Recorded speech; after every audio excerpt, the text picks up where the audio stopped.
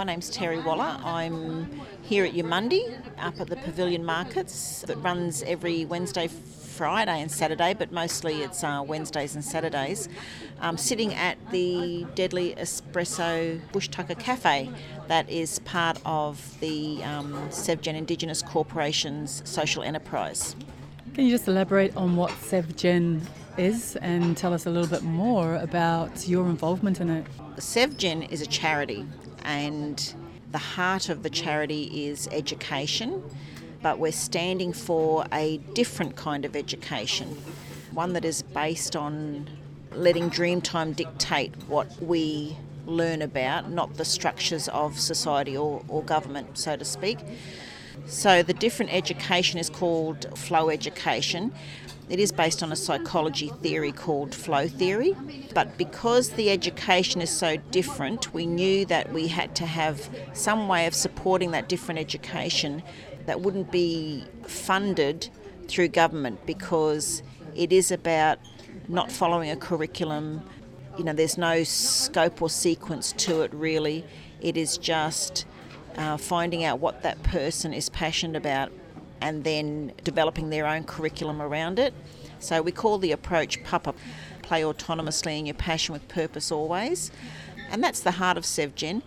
But because we needed some way to support that, we came up with the 3E model. We wanted to be an enterprise-funded activity or an enterprise-funded concept. We endeavour to develop social enterprises. All of the social enterprises, obviously, because it's a not-for-profit, are not for dividends. So all of the money that we make from it goes back into the organisation to fund our activities that we do.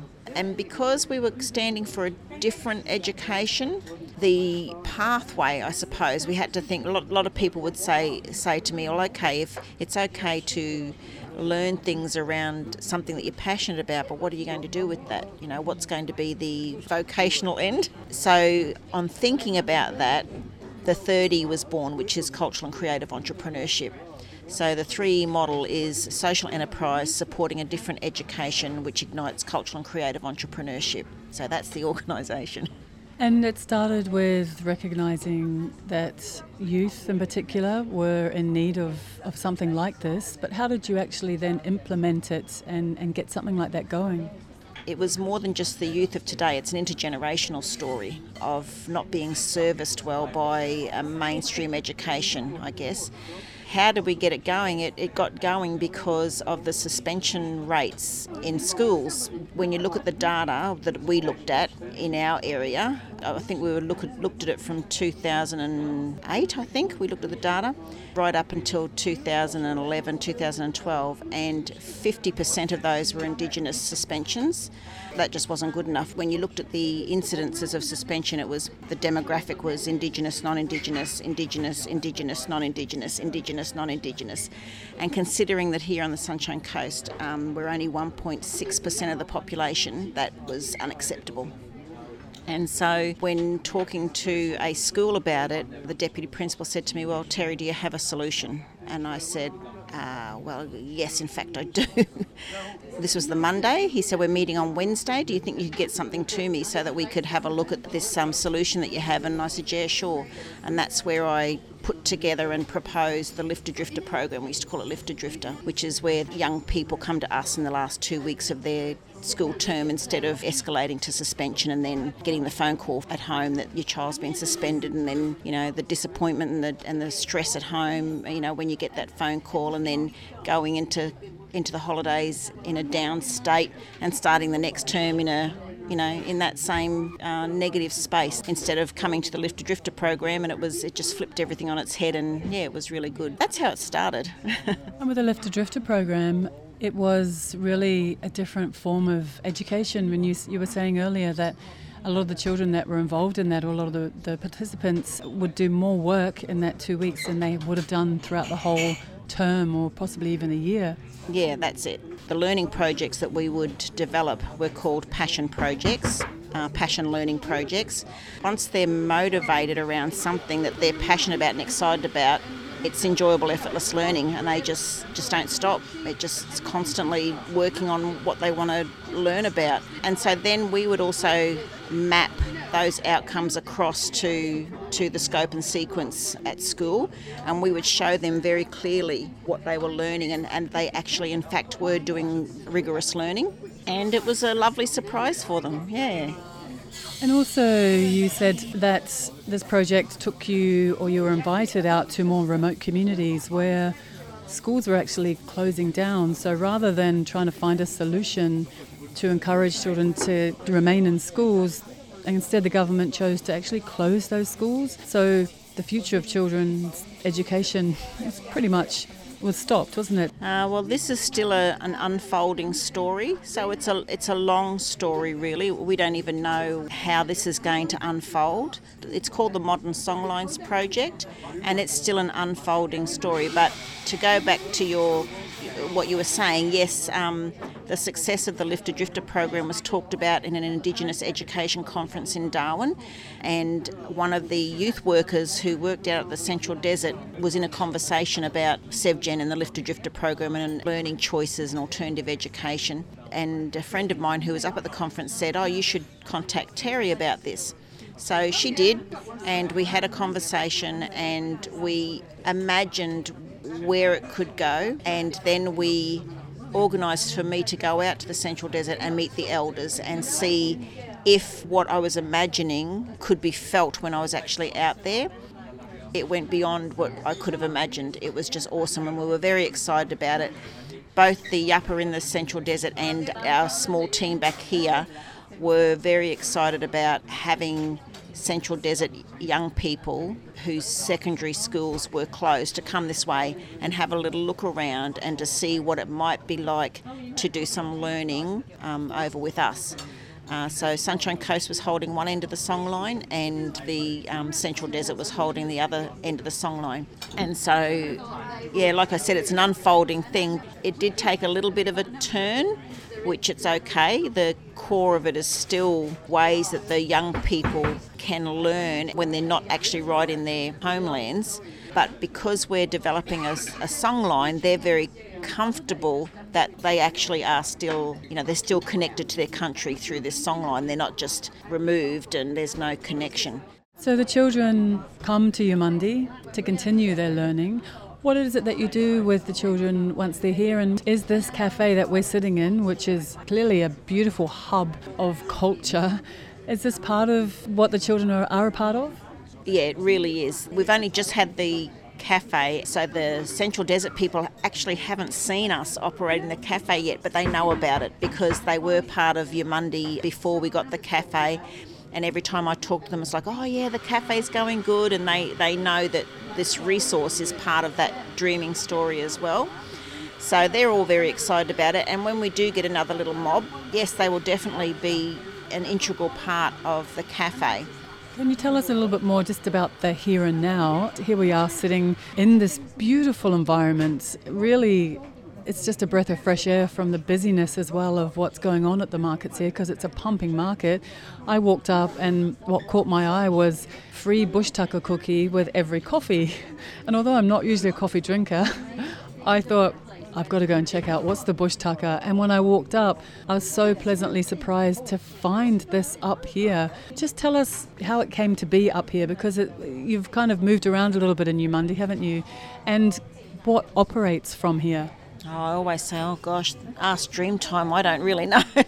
What does Dreamtime mean to awaken here? I'm just following, like you said, you've been doing this for 10 years and you just follow your intuition. Well, we know the vision of what we want to do, but we don't exactly know the tactics, the little bits and pieces.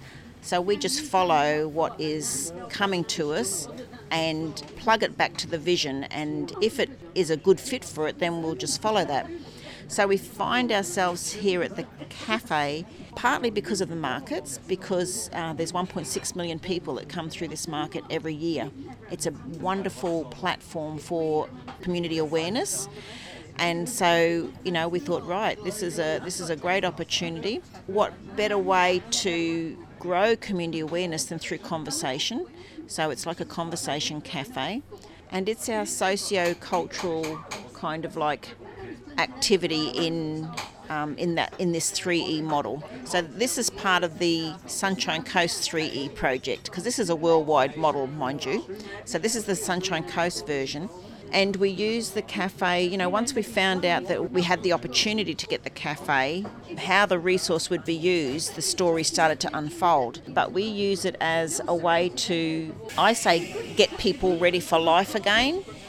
So people who are long-term unemployed, young people who are experiencing school refusal, young people who are getting that downward spiral again into the school environment not serving them very well.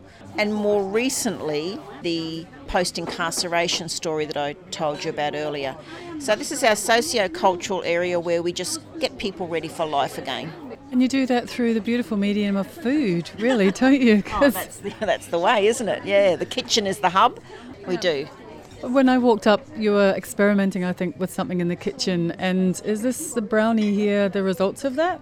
Oh no, that one's not. That's our bush tucker biscotti. What we're playing with there is, because winter's coming up, so we're thinking about something we can do in winter. So we're doing a easy peasy bush tucker lentils that's going to go with a damper or something like that. Yeah. What other kinds of things do you have on the menu here? Everything we do, we try and infuse bush tucker flavours. It's the cafe's way of celebrating country. The supplies of bush tucker ingredients is a growing market as well. So it's difficult to have a full-on bush tucker menu. But the menu items that we do have, we infuse it with bush tucker. So we'll have the bush tucker spices of strawberry gum or mountain pepper or lemon pepper, lemon myrtle, aniseed myrtle. Yeah, I can't even think of the spices now, but all the spices that we have, and we infuse those into things like lentils. We infuse it into things like roast vegetables with the quinoa salad. So we'll make sure that the roast vegetables have all the bush tucker spices in it. Eggs Benedict has lemon myrtle hollandaise at the Bush Tucker Cafe, at Deadly Espresso. It has a lemon myrtle hollandaise instead of just normal hollandaise. So we just infuse our menu with all the Bush Tucker spices. Our cookies that you're having at the moment is lemon myrtle, macadamia and white chocolate cookie. Which is quite delicious. You've got a lot of projects on the go to do with this hub. But one of those is a crowdfunding project that's happening. Can you sort of want to tell us a little bit more about that project? Oh, I would love to. The dream of the organisation, when we first started envisioning the organisation and we did a workshop around what it would be, we asked the big overarching question that we had on the top was, can we do this without government? Because of the funding was getting less and less, and so we knew that wasn't a very wise thing to chase funding for us, especially being so different. And at the time, I said we have the oldest culture on earth, and when it's valued, it is top shelf stuff. We would love what we're doing and what we're standing for to be a crowd-funded concept. And I know everybody's chasing this, but this really is a deep kind of like desire of ours to have have friends of Sevgen that donate, regularly $5 a week into the organisation so that we can keep doing the things that we're doing. But every now and then we will concentrate on a campaign, and we will do a campaign. This cafe was crowd-funded, so this was a crowd-funded campaign, and we were able to purchase the cafe. So this latest one that we're doing is our social housing project, and we have this idea that we want our social housing project to be a cluster model. And so we're working now towards our very first house in that cluster that will be used for accommodation for things like the Modern Songlines project. It'll be used for accommodation for our people who are due for parole and don't have any suitable accommodation to put down on their application. So we would like to use some of the houses in our cluster for that as well.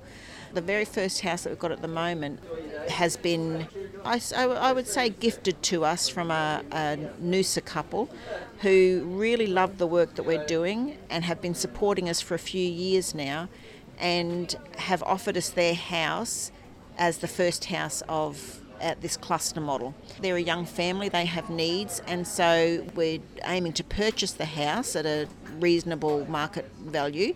But the gift that they're giving us is time to make this happen for ourselves and for the organisation. We're trying to raise the deposit that is needed to secure the house for 5 years, where we can demonstrate the methodologies and the concept of the housing cluster, which we're calling our Kanyini. So we're doing the crowdfunding through Bendigo Bank. So Bendigo Bank have been really wonderful and have accepted our project onto their platform and will contribute to the crowdfunding too.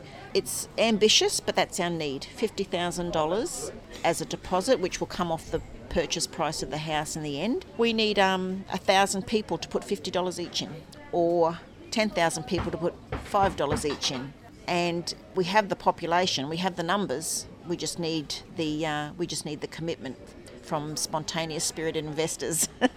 And what land are we on here? This is Cubby Cubby country. Where do you find most of your support comes from, even previously to fund the cafe? Is it local or is it all across Australia? Is it outside of Australia? It's local. It's a location-based initiative too, and the model works on location and relationship principles, I suppose. So our support comes from our local community. So within this beautiful community, how many people are involved in running the cafe and being here on a regular basis? And does that change, or are these people quite involved and want to be for the foreseeable future? Yeah, well, we have the core team of drivers, which is myself, and Liz has been here from the very beginning too. And then once we had something to share with people, then we've had a slow intake of people, and I'd say now we probably have 9 people that are the core team now, and then we have people that might come and volunteer for a day or two or do a little block of time, say for a month or something like that, or come for 4 sessions and help out for 4 sessions to get a little sense and a feel for it. And they kind of like repeat over periods of time. So they'll come back and do 3 days worth, and then they'll leave, and then they'll come back again 2 months later and do another 4 days worth of contribution. Yeah, we need to build our volunteer base here. Yeah, that would be good. And also you were mentioning before about the crowdfunding. Just coming up here and choosing to try a bush tucker cookie or something off the amazing menu, that's contributing towards your projects. I mean, even just towards keeping this alive and kicking and flourishing as well. If people are in Yamundi or in this area, just explain exactly where it is, because unless you know it, it's a pretty well-kept secret. It is. It's the hidden gem of the Sunshine Coast. Prior to us being here, it was a Hare Krishna cafe, and that was it for 15 or more years. It's a well-known cafe, for locals especially, but we are a completely new concept. So we're in Yamundi, off the main street. So the main street in Yamundi is called Memorial Drive, and there's 3 different market precincts at the Yamundi markets. There's the Pavilion Market where we are, there's the original market, which is the centre, and then there's Yamundi Square. So when you come to Yamundi, if you look for the Pavilion Markets, that's where we are, and we are in the Spirit Corner. We're right up in the top left-hand corner of the Pavilion Markets. It's a great spot, it really is. And as I say, it's just really lovely to have the space away from the hecticness that goes on down there, and to find the culture, really. I mean, although you're in the top left-hand corner, I think you're the heart of the markets. And if people don't make it to Yamundi, and we're listening down here in the Byron Shire, how can they find out more and get in touch or get involved in any way? Our little tagline is come and spend some time with us, because it is such a big story. You know, Liz has been here for a year, and here she comes. Hello, Liz. Hello. Can you tell us what your role is here and how you got involved? Okay, so I started here back in July last year. This was my social work placement. So started off doing 500 hours of social work, community development, but I've just never left. Why is that? Because it's an incredible space. Also, this whole thing is about building up relationships and building connections. So I've built up relationships and connections. I'm a part of that now. And that's the beautiful thing about Sevgen, is that everybody in that space, it's not so much a service delivery kind of social work role, it's about being. We actually call it justice being. that's why I've continued. Where do you hope to see it going from here? Because it's a busy place and it seems like it's well supported already. We're all volunteers, so the volunteer base can come and go. Today's quite a good day. Yeah, I can just see it building more and more connections. When word gets out there, the dream is, it's really beautiful when Indigenous people themselves come in and feel comfortable in this space. We've had that, and it's about yarning in this space as well, so it's beautiful. It's also lovely for people that are interested in learning more about Indigenous culture that don't know very much to be able to come and just immerse themselves in flavours and artwork and food and conversation. It's a real gift to give to the greater community. Oh, absolutely, and that's what it's all about. I have learnt so much every day just through having conversations and interactions with people. For me as a social worker, my way of working is to walk alongside. It is not about being the expert. For me, in this space, I actually take a step back, and it's just a real beautiful dialogue and relationship building process. You've been taking lots of steps around here today because you're busy delivering all sorts of yummy dishes and food to people and coffees and... Multitasking is part of this thing, actually. Being on the phone to child safety and chopping onions at the same time is quite important. I just love anything with bush tucker. So the lemon myrtle ice cream is delicious. We have beautiful little bush tucker bites. So we celebrate food when it's in season. So the bush tucker bites are your all-natural probiotic bush tucker. They're like little cherry ripes. They're just beautiful, all natural. We do lovely zucchini fritters. We've got crocodile, kangaroo sliders and lentil sliders. What's a slider? So like your little mini hamburger, but we use a beautiful brioche bun and we serve it with warrigal greens. They're like the native spinach and they're delicious. And yeah, we just sort of serve some like little tapas burgers, if you like.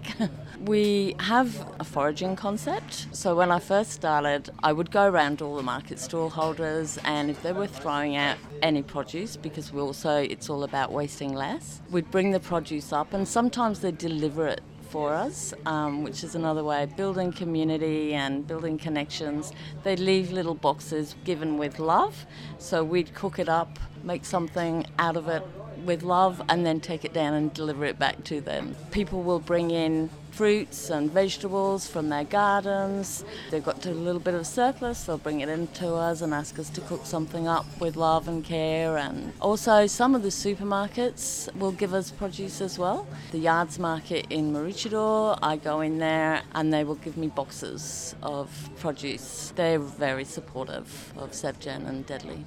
It might have been the first time that a supermarket like that, for example, has focused on giving their waste away, because a lot of times it literally just gets thrown in the bin. It's not even available for dumpster divers. So you're connecting way further than locally. I mean, it's creating really amazing connections all around. No wonder you haven't left. Exactly. Well, when I walked up, my first thought was, how do we let people know about this? Because it's a hidden gem. It's a beautiful, nurturing space for people just to come. I can't see myself leaving anytime soon. I think I'll just sit here and eat the cookies and finish this coffee. Yeah, well, I might just have to go and get you more complimentary bush tucker biscotti. Because you're down in the Byron Shire, we do have a website, just www.sevgen.com.au, where you can get a sense of the essence of Sevgen. We have our social media pages, so on Facebook we have the Sevgen homepage, and then we have sub-pages for Deadly Expresso and the Cultural and Creative Showcase that we do. Or you can just search for Deadly Expresso. The crowdfunding is being run through Bendigo Bank, so that's an initiative called Let's Act. Click on it. I think we're the latest project that's on there. We've got 19 days to go to raise the $50,000. We've got a $1,500 start. We don't give up until the 11th hour, because sometimes it takes that. You know, some people could be just sitting waiting. We're a deductible gift recipient charity as well, so with the end of financial year you can donate to our crowdfunding, which gets a DGR receipt back for it, so you can claim it on your tax. It's not over till the old lady sings, so they say. Where does your ability to be organising all of this kind of thing come from, or is it just something that is your focus or your calling? Well, I'm a mother of 6, so I can do anything. To all of you out there, please come and share, spend some time in this space with us. We'd just love to see you here.